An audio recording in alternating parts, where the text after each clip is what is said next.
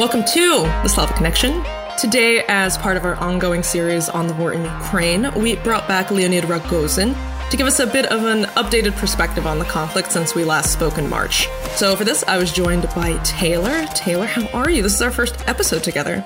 This is our first episode together. I really enjoyed it. My background is looking at Russian military, and so I have a special place in my heart for this episode, at least. The war in Ukraine is a really pivotal point in not only Russia's future, Ukraine's future, Europe's future. It has really rebalanced, I think, world dynamics and world power. Yeah, and as the conflict continues to sort of unfold every day, there's so many moving parts, and Mr. Rogozin really kind of helped us put a lot of things into working order and made it very easy to understand. So for any of our listeners who are also a little bit overwhelmed with the slew of headlines that we've been seeing in the last month, this episode is definitely for you. Take a listen. It's not typical text. You're listening to the Slavic Connection, brought to you by the Center for Russian, East European, and Eurasian Studies at the University of Texas at Austin. Good morning. Welcome back. Good to meet you guys. The last time we had you on here was in March, and a lot has happened in the war in Ukraine since then and in Russia. I mean, we've had the mobilization, we've had the counteroffensive, we've had protests, we've had NATO application acceleration, we've had a lot of things going on. So let's start with the big one, right? Yeah. Yeah. So for the listeners, last month, Putin announced a mobilization of citizens, 300,000 up to 1 million, a little bit wishy-washy. And we've seen as a result of that a massive wave of Russians fleeing the draft, some domestic backlash. But we did want to ask, basically, what are some other implications of this move? What effects do you see coming out of this on Putin doubling down on Russia, on the war? Well, I think the first thing that needs to be said is that the mobilization is breaking the social contract, which underpinned this regime for the last 2 decades. And this informal social contract was essentially that we, the government, don't meddle with your private lives, and you, the citizens, don't meddle with our style of governance. And through that contract, the Russians were, for most of the time, benefiting because their living standards have improved during Putin's years immensely. It was the best times in the memory of living generations in terms of the quality of life. And also freedom, in a way, freedom to choose your way of life and to live where you want and do what you want. And but now that's broken because now politics, this adventurous politics, is knocking on everyone's door. And families, millions of families are very literally put in the line of fire. So this conformist majority, which is the foundation of Putin's regime, its main support base, it has been, duped, I guess, the right verb is, by the regime. And the contract, this social contract is no longer there. Speaking about the figures, by the way, the target figure they announced unofficially, because it's not in the official documents, is, as you correctly said, 300,000. Lately, Shoigu, the defense minister, said that they have managed to draft 200,000 people. Well, 200,000 people is the number of Russian potential draftees, who have fled to Kazakhstan alone in the recent weeks. And we know that over 100,000, but probably more than 200,000 fled to other countries, to Georgia, to Armenia, to Turkey, European Union countries, and Southeast Asia. And we are talking about the most capable part of the society, where we're talking about young professionals who, in a situation where they would really feel that this is an existential battle for Russia, an existential battle for the Russian nation, they would have probably defended Russia. But since they know that this war is essentially based on lies, and it's waged by a far-right regime in order to protect itself rather than Russia or Russian people, they're just choosing to get out of this war. Not to take the other side, not to fight against Russia, but just to stay out and stay neutral. So the mobilization breaks the social contract. And With that, we find ourselves in uncharted waters. Social behavior, especially in oppressive regimes, is notoriously difficult to predict. Anything can happen, essentially. So going off of this social contract, so this is with the Russian people. We see what the ramifications of that are. But we're also now seeing, I think what might have been a little bit more predictable was the blame game among officials and leaders of the war starting to turn badly for Russia. And so I wonder if you could talk a little bit more about this, maybe the internal dynamics at the top and what we could potentially see in the next coming weeks, maybe. I mean, there's been rumors of Shoigu not being Minister of Defense anymore. I mean, there's different things kind of going on. So I wonder if you could talk about maybe the leadership a little bit in context of this mobilization and the backlash. Yeah. Well, I think we were seeing a part of Putin's entourage, and I'm not sure how close they are to Putin, or as some people say, one of Kremlin's towers, trying to blame Shoigu and the chief of staff, Gerasimov, for the military defeats. And it could be, I mean, you could consider it to be blame game for the sake of blame game. But I think this is also the struggle for power in the Kremlin. We can definitely see that Prigozhin, Putin's chef, the so-called, is especially interested in advancing himself at the expense of the country's military leaders. There were all those videos came up of in the style of Ukrainian soldiers complaining about conditions. The Russian soldiers started telling stories of them being mistreated and kept in terrible conditions. Well, one of those videos yesterday, which looked quite staged, but also as Liberty radio journalist Mark Krutev pointed out, it featured people with Wagner Group patches in the video who were pretending to be ordinary soldiers. So yes, there is an attempt by Prigozhin. There is also an attempt by whoever is writing blog posts for Kadyrov, and who is definitely not Kadyrov. Kadyrov is not the person who would be using words like nepotism in his writing, which a word most Russians don't know at all, not to mention Kadyrov. So yeah, we can see that a certain part of Putin's entourage is using the crisis period in order to advance themselves at the expense of Shoigu and Gerasimov. Whether that will work or not, we don't know. Everything now hinges on the success of mobilization, and we don't know what the implication of the mobilization will be. We are not seeing those mobilized troops at the front line yet. We don't know what the military strategy is, whether it will lead to advances on in other parts of Ukraine, whether it will lead to more fighting on the existing front lines. We don't know. In the coming weeks or months, we will find out whether this mobilization was a success or not.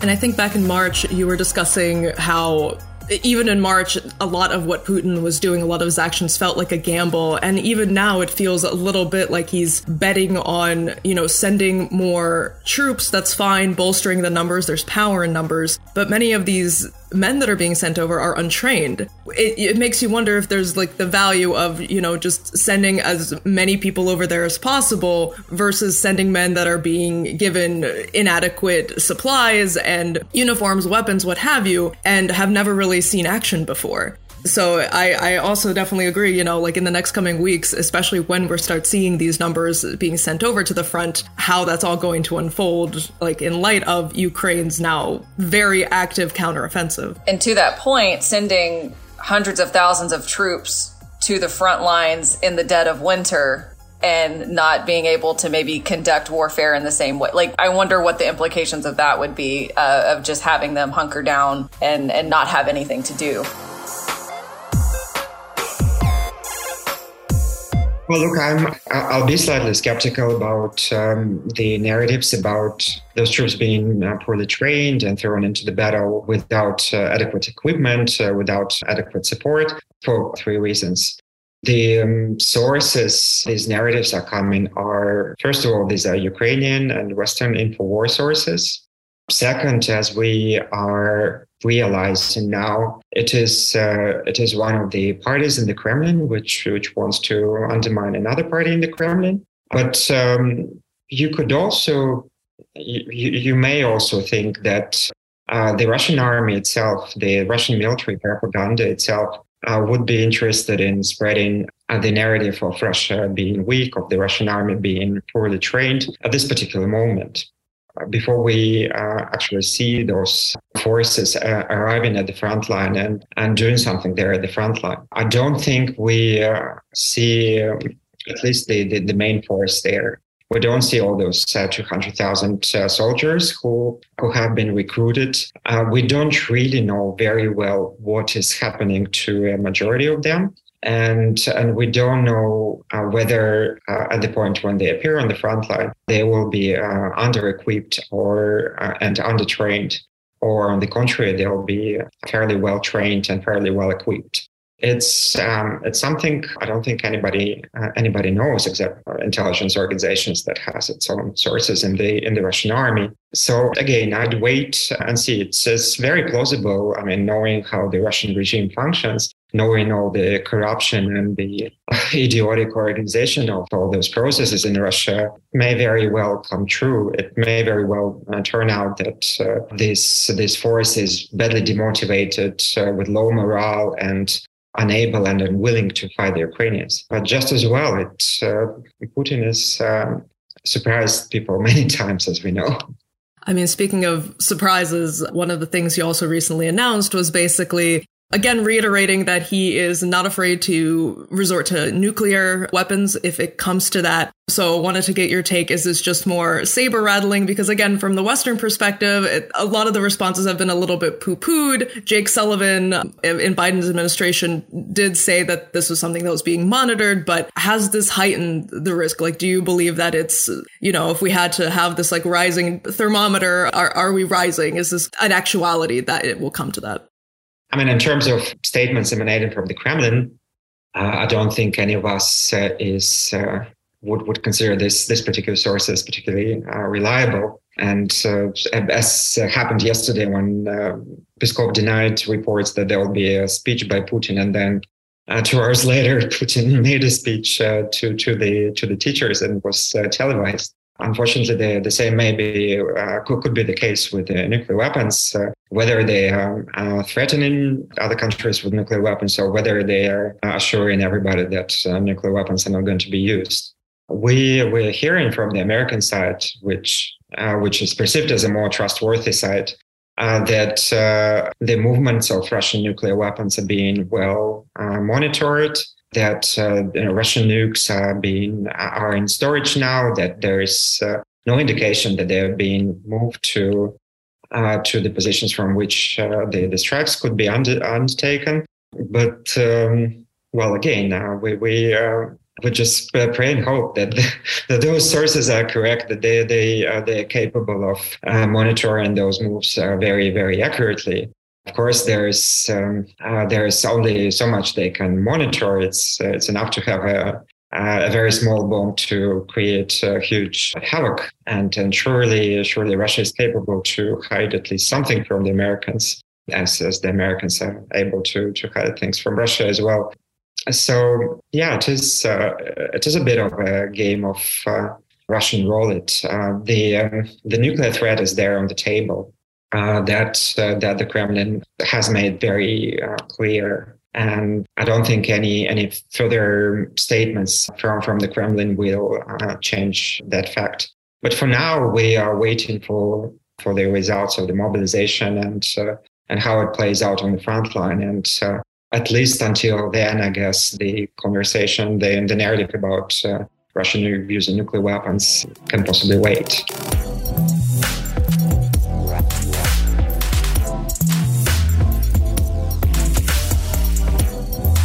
I guess we can pivot here also just to Ukraine, especially over the summer. We saw, I guess it almost came as a surprise to a lot of people, the counteroffensive that they launched against Russia. They were taking back territory, bolstered by a lot of aid from the West, from the United States. Do you believe that they're, if this mobilization effort, once it comes to fruition, will they be able to hold the line, I guess, in a way? Will they be able to meet this new challenge, do you believe? Well, that's a question to a military expert, which I'm not. That's fair. I have no idea, to be honest. And I don't think even military experts have enough information about Russian army's current capabilities. We're seeing some very optimistic assessments by hawkish military experts. We're seeing more cautious assessments from people like Michael Kaufman. There is a general understanding now that Russia's resources are quite limited. But also, as I remember in the past, these narratives were supported by the belief that general mobilization is not sustainable, that Putin will not be able to pull it off. Well, again, it's now a question where he's going to be able to pull it off and whether those troops will be eager to fight. I mean, we can see all sorts of scenarios. We can see a scenario in which these people are well motivated and willing to fight, and they fight because they feel that this is really an existential conflict for Russia, because they're convinced in it by the propaganda, or they have sort of inner conviction about it. But just as well, it can end up in this massive kind of work to rule strike, something that's called Italian strike in Russian language, when people essentially sabotage the government and sabotage Putin by showing no initiative, by doing only what they're being told to do and less than that, and ultimately by simply fending for themselves instead of being part of a national effort. So yes, I can also see a scenario whereby swathes of the population and first of all the military and then the political establishment will just leave Putin abandoned and lonely in the Kremlin, sitting there in the Kremlin waiting for his flight. I'd like to get your take on, we've talked a little bit about these narratives, these competing narratives. We've talked about nuclear war. We've talked about NATO, the narrative of NATO expansion and things like that. And so from the beginning of the war, we've seen these very different narratives coming from the Kremlin of this is an existential crisis, but Russia is strong, but NATO is expanding and threatening our existence. And we've got this back and forth of what this war is about and the narratives that the Kremlin is telling the Russian people. Could you give us a little bit of an indication of, are these narratives even resonating with Russian people? What is the reception of them? Are people apathetic? How are they impacting or influencing what the Russian people think about this war? Right.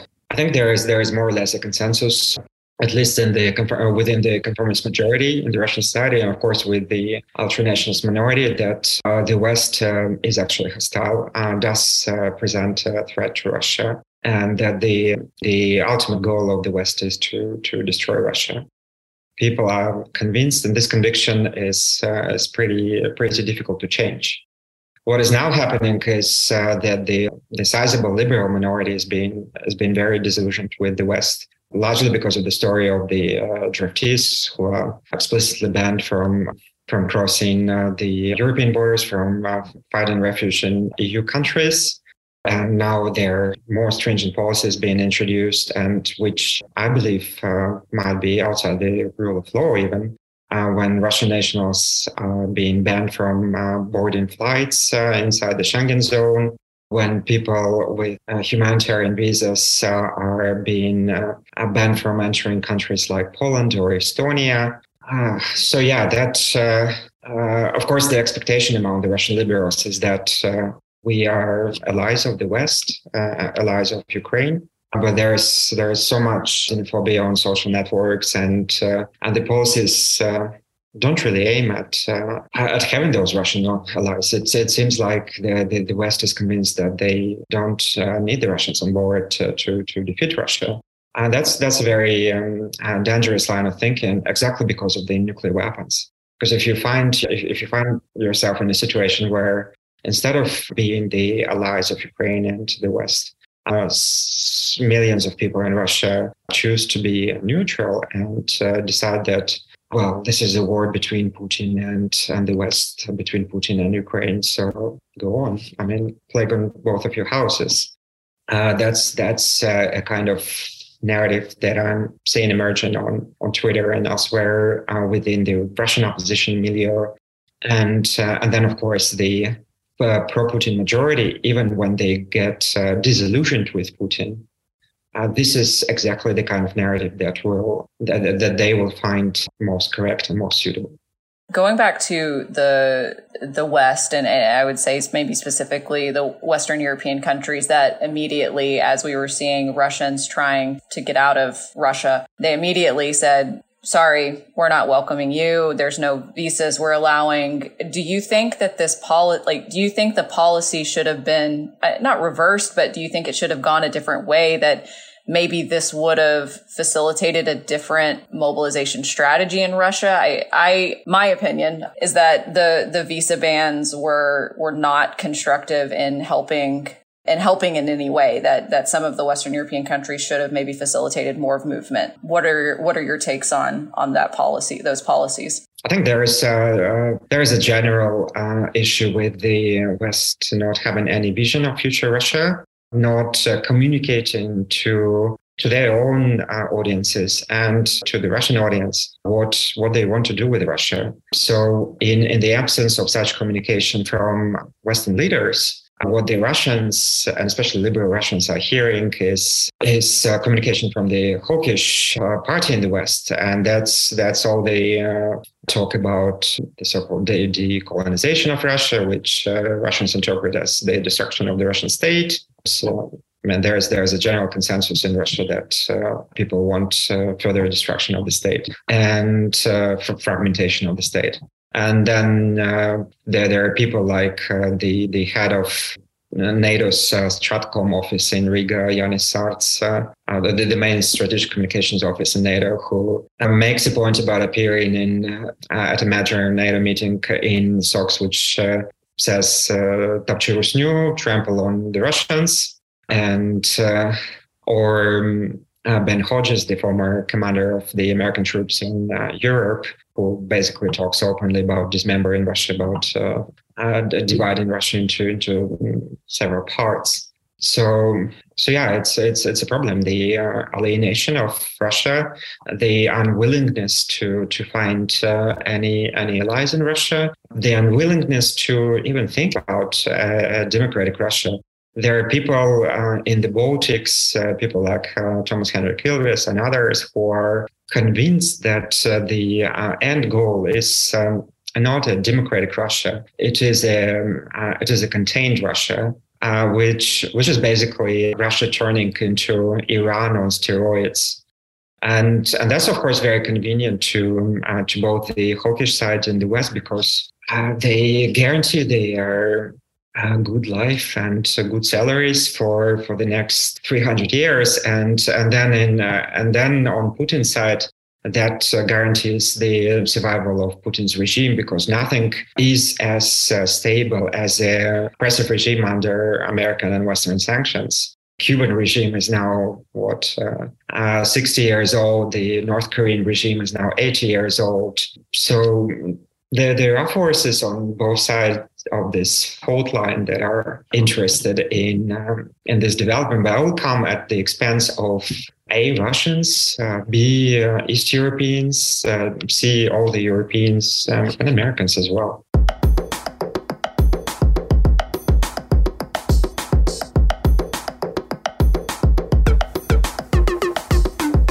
I guess I'm sort of pondering, because this was even discussions we were having back in March of even early sanctions, early hits against Putin that ultimately ended up affecting average Russians, that while there is, the sort of punishment that comes along with what Putin's actions, there were consequences that we're speaking about now that affect diplomacy and, lower level interactions between our two countries. And so I'm wondering what is left now for the West? Is it to continue hitting Russia with sanctions? Is it to continue enforcing, blocking visas? What else, I guess, is there to do? Because Putin clearly has not been deterred by anything that's been going on. And even with the sanctions, Russia's economy is still continuing, barring, again, the lower income, poorer Russian populations are the ones that have actually kind of suffered the most, it feels like. Right. I think there's, not that I'm against the sanctions, I'm for the sanctions, but I guess there is a consensus that the sanctions are not achieving the aim of stopping Putin, stopping the war. And then the time factor kicks in, and we're not sure how it will play out with Russia and how it will play out with the Ukraine and the West. There are several factors. One, of course, is the military situation. If Ukraine continues to drive the Russians, to rout the Russians from the Ukrainian territory at the same pace, and the Russians are not able to defend themselves, that's an ideal scenario. Unless, of course, Putin will start thinking about nuclear weapons again. But if they continue to advance, then at some point the Russians will be just routed from the Ukrainian territory. And for most people involved in this conflict, this is it. Russia was defeated, and then Ukraine was liberated. However, there is this mobilization again. We are, as Michael Coffin says, we are in uncharted waters, and we don't know how it will play out. We will see. We need a few months to see how it's going to work on the front line and also domestically in Russia. But the second factor in which time is on Putin's side is the coming winter. The coming winter in Ukraine, which may well be pretty catastrophic, especially for people living in the frontline regions. And then it's going to hit the European countries quite badly. I'm talking to you from Riga, from an unheated flat in Riga already towards the middle of October. And we're hearing alarming reports from Germany overspending on gas and other fuel. We are hearing similar reports from other countries.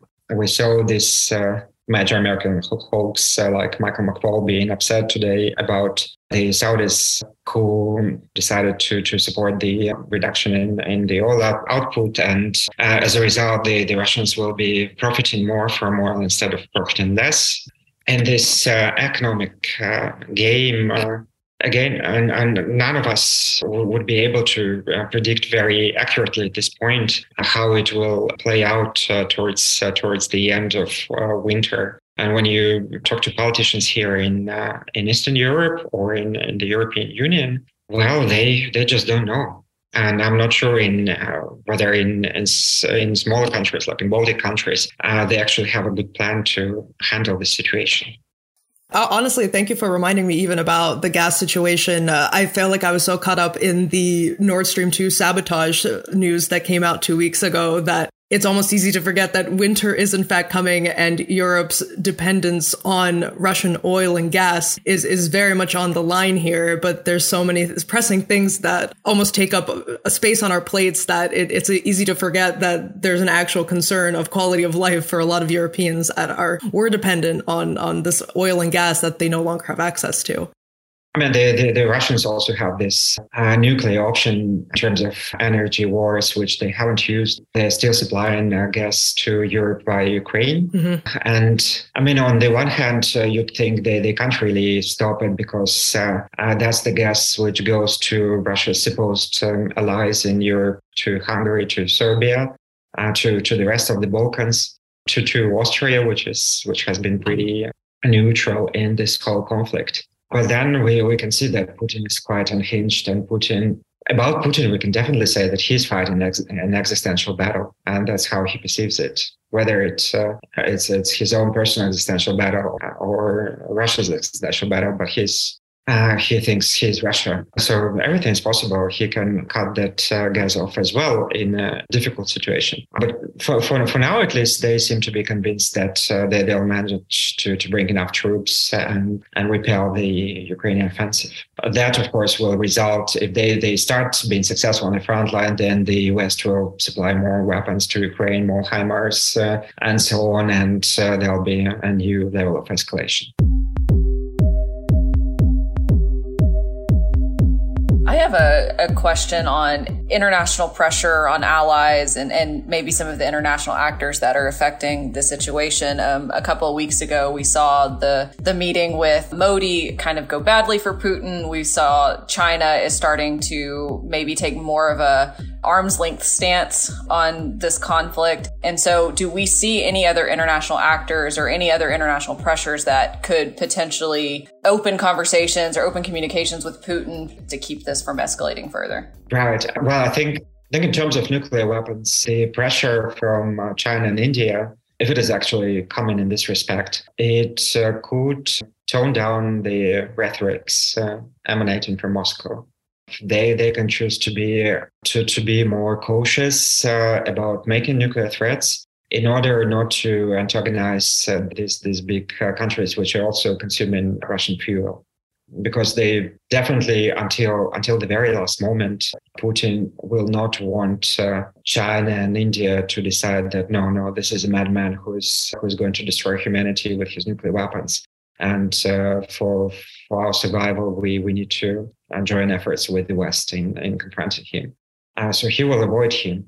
But does it prevent the nuclear weapon option? Does it prevent him from actually using nuclear weapons when he feels cornered and when he feels that this is his last resort? I don't think so. I mean, at that point, he will not care about China or India and what they say and think. So it's a very difficult balancing act. For now, it looks like the West continues to walk with this madman to the edge of the cliff. I guess behind closed doors, various scenarios are being discussed, and again, we may hope that the Americans, the British intelligence, has access to top-level sources in the Kremlin, and that they are able to monitor accurately the discussions and the moods in the Kremlin. So they'll be able to back off at a critical moment. And yes, there's a total possibility that at this critical moment, Putin will be abandoned by Russians, will be abandoned by the rest of his establishment, and he will be physically unable to press this button because there is protection from one person pushing the button.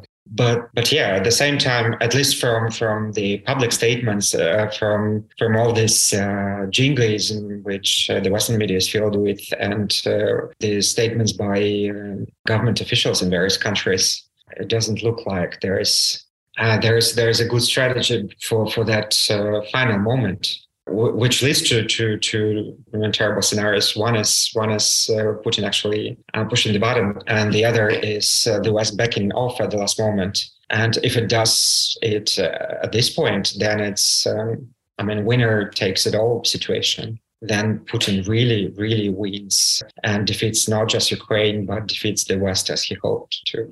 I actually wanted to quickly get your opinion. I don't know if you saw the recent article from Alexei Navalny that was published in the Washington Post about the future of Russia and these sort of very vague outline, but general recommendation that the future of Russia involves a parliamentary republic and that less involvement from the West, more being built, Russia should be built by the Russian people. What are your thoughts on that piece? Well, it's a popular theory, which is also very common in Ukraine, that the presidential power is harmful for those countries. That is better. Both countries should be parliamentary republics, and never again they should have a president who has almost royal monarchic powers. It may or may not be true. We don't know. The reason why the presidential post appeared in Russia in the first place was that back in the 1990s, people who genuinely believed in democracy, who were writing this constitution, they believed that such a big country as Russia, it should be more like the United States or France, and that there should be the president's power because people tend to know to vote for names, not for ideologies, and it is personalities who represent various ideologies and various visions of future. Maybe parliamentary democracy without the president would be better for Russia. But for now, I think it's kind of beyond the point. We can talk about those hypotheticals at this moment, but the problem we're facing now is not that.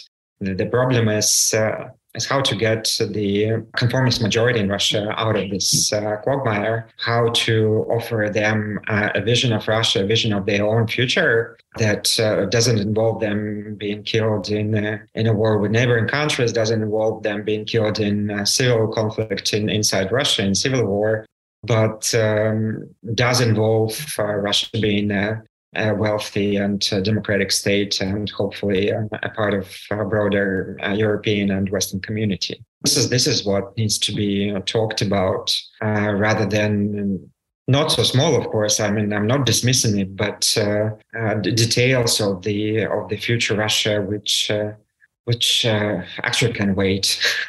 But it's admirable that such a personality-based organization as Navalny's movement is actually talking about parliamentary democracy without a president.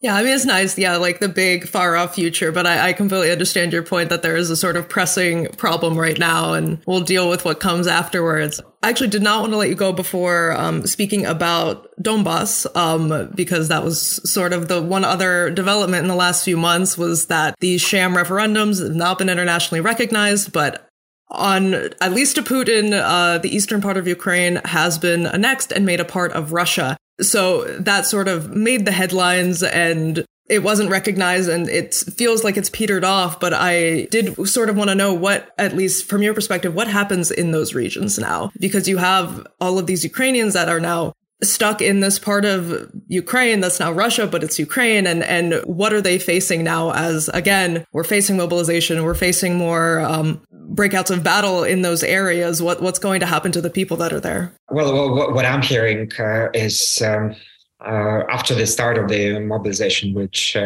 started in those regions as well, people started fleeing en masse into the Ukrainian territories.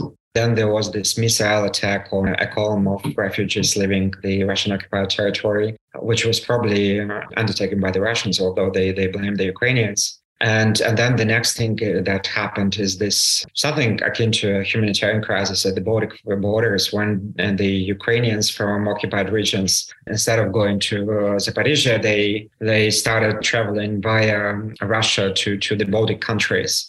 And then huge queues emerged on the border of Latvia and Estonia, and people were sleeping in the cold. People were waiting for days and days on end. In Pskov region, the governor and the Liberal Party, which is active there, Yabloko, were organizing food supplies and were trying to warm people up. And so, yeah, basically, I guess even those who were supportive of the Russian occupation and from anecdotal evidence from the Ukrainians I'm talking to, it looks like there are still many of people like that. They could be supporting Russia taking over those regions in theory, but of course they also want to leave, and they don't want to be on the front line. They don't want to serve in the Russian army, so they are fleeing.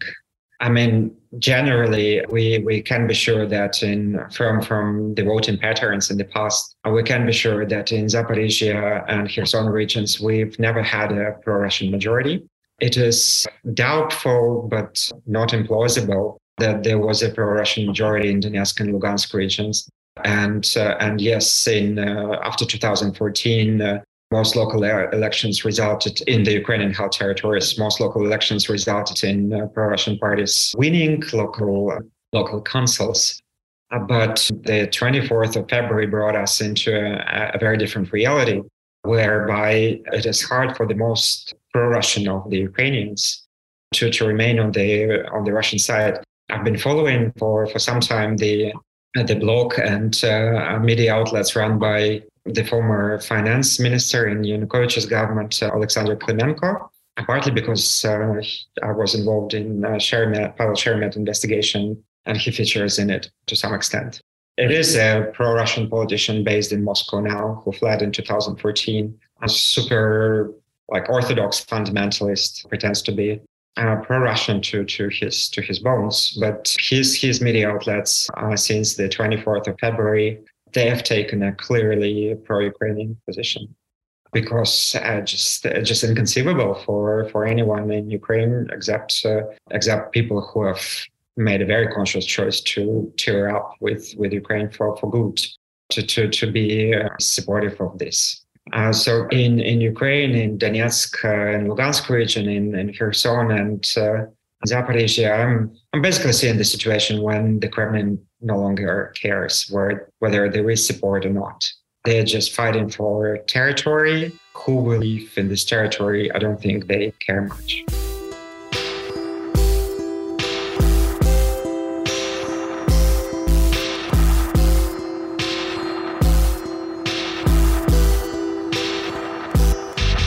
Well, I mean, you've certainly given us a lot to think about. I appreciate you've tied a lot of threads together and, helped us make sense of a lot of the things. It's been a very busy last couple of weeks. Things are developing, so we appreciate you really taking the time. Give us some points to look to as we watch things develop. It's a lot to take in.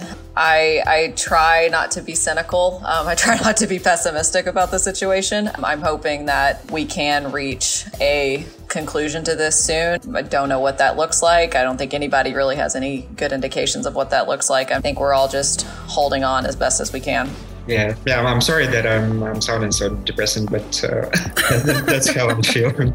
I don't think we can paint war in a positive light. So definitely thank you so much for joining us, and happy to have you back as this progresses. Yeah. Well, thank you guys. It's been a pleasure, and also helps me to formulate my own thoughts. Yeah, thank you so much. The Slavic Connection is part of the Texas Podcast Network, the conversations changing the world. Brought to you by the University of Texas at Austin. The opinions expressed in this program represent the views of the hosts and the guests, and not of the University of Texas at Austin. For more information, please visit us online at slavxradio.com. Thank you.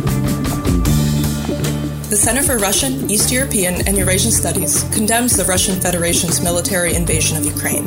We stand in support of the people of Ukraine who are fighting for their lives and sovereignty in the face of the unjustified invasion by Russian military forces.